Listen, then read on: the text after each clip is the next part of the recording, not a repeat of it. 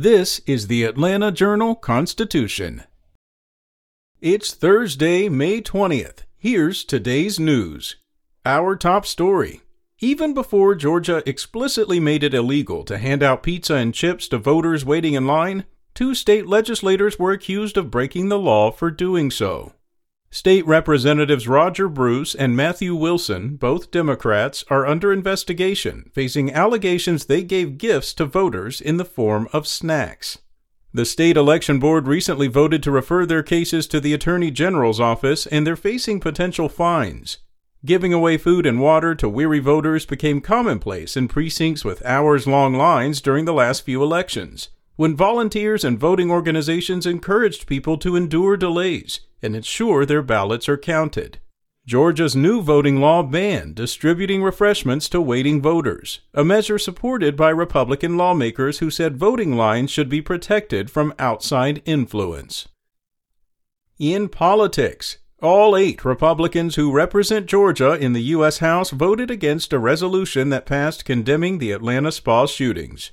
The 244 to 180 vote included every House Democrat plus several dozen Republicans.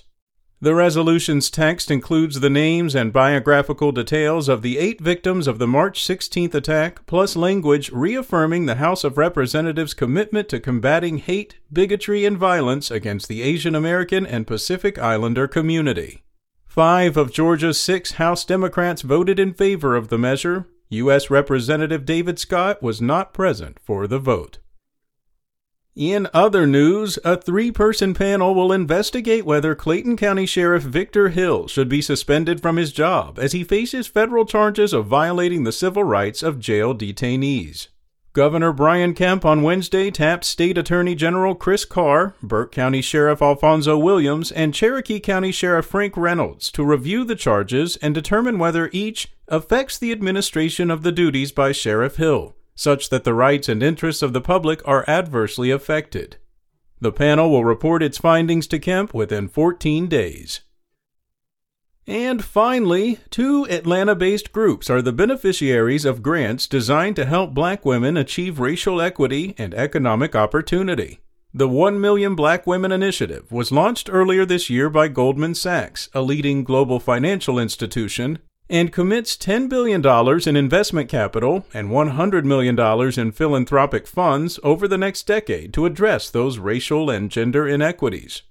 A spokeswoman said the amount was not publicly disclosed, but the 11 groups across the nation who received funding have been notified. In the first round announced Wednesday, grants went to the Center for Maternal Health Equity at Morehouse School of Medicine and Buy from a Black Woman, which provides technical assistance and funding to small Black women-owned businesses. The Center for Maternal Health Equity was started to address the disparity in pregnancy-related mortality among Black women.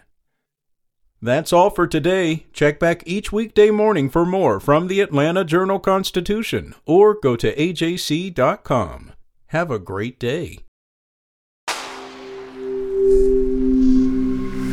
Spoken Layer.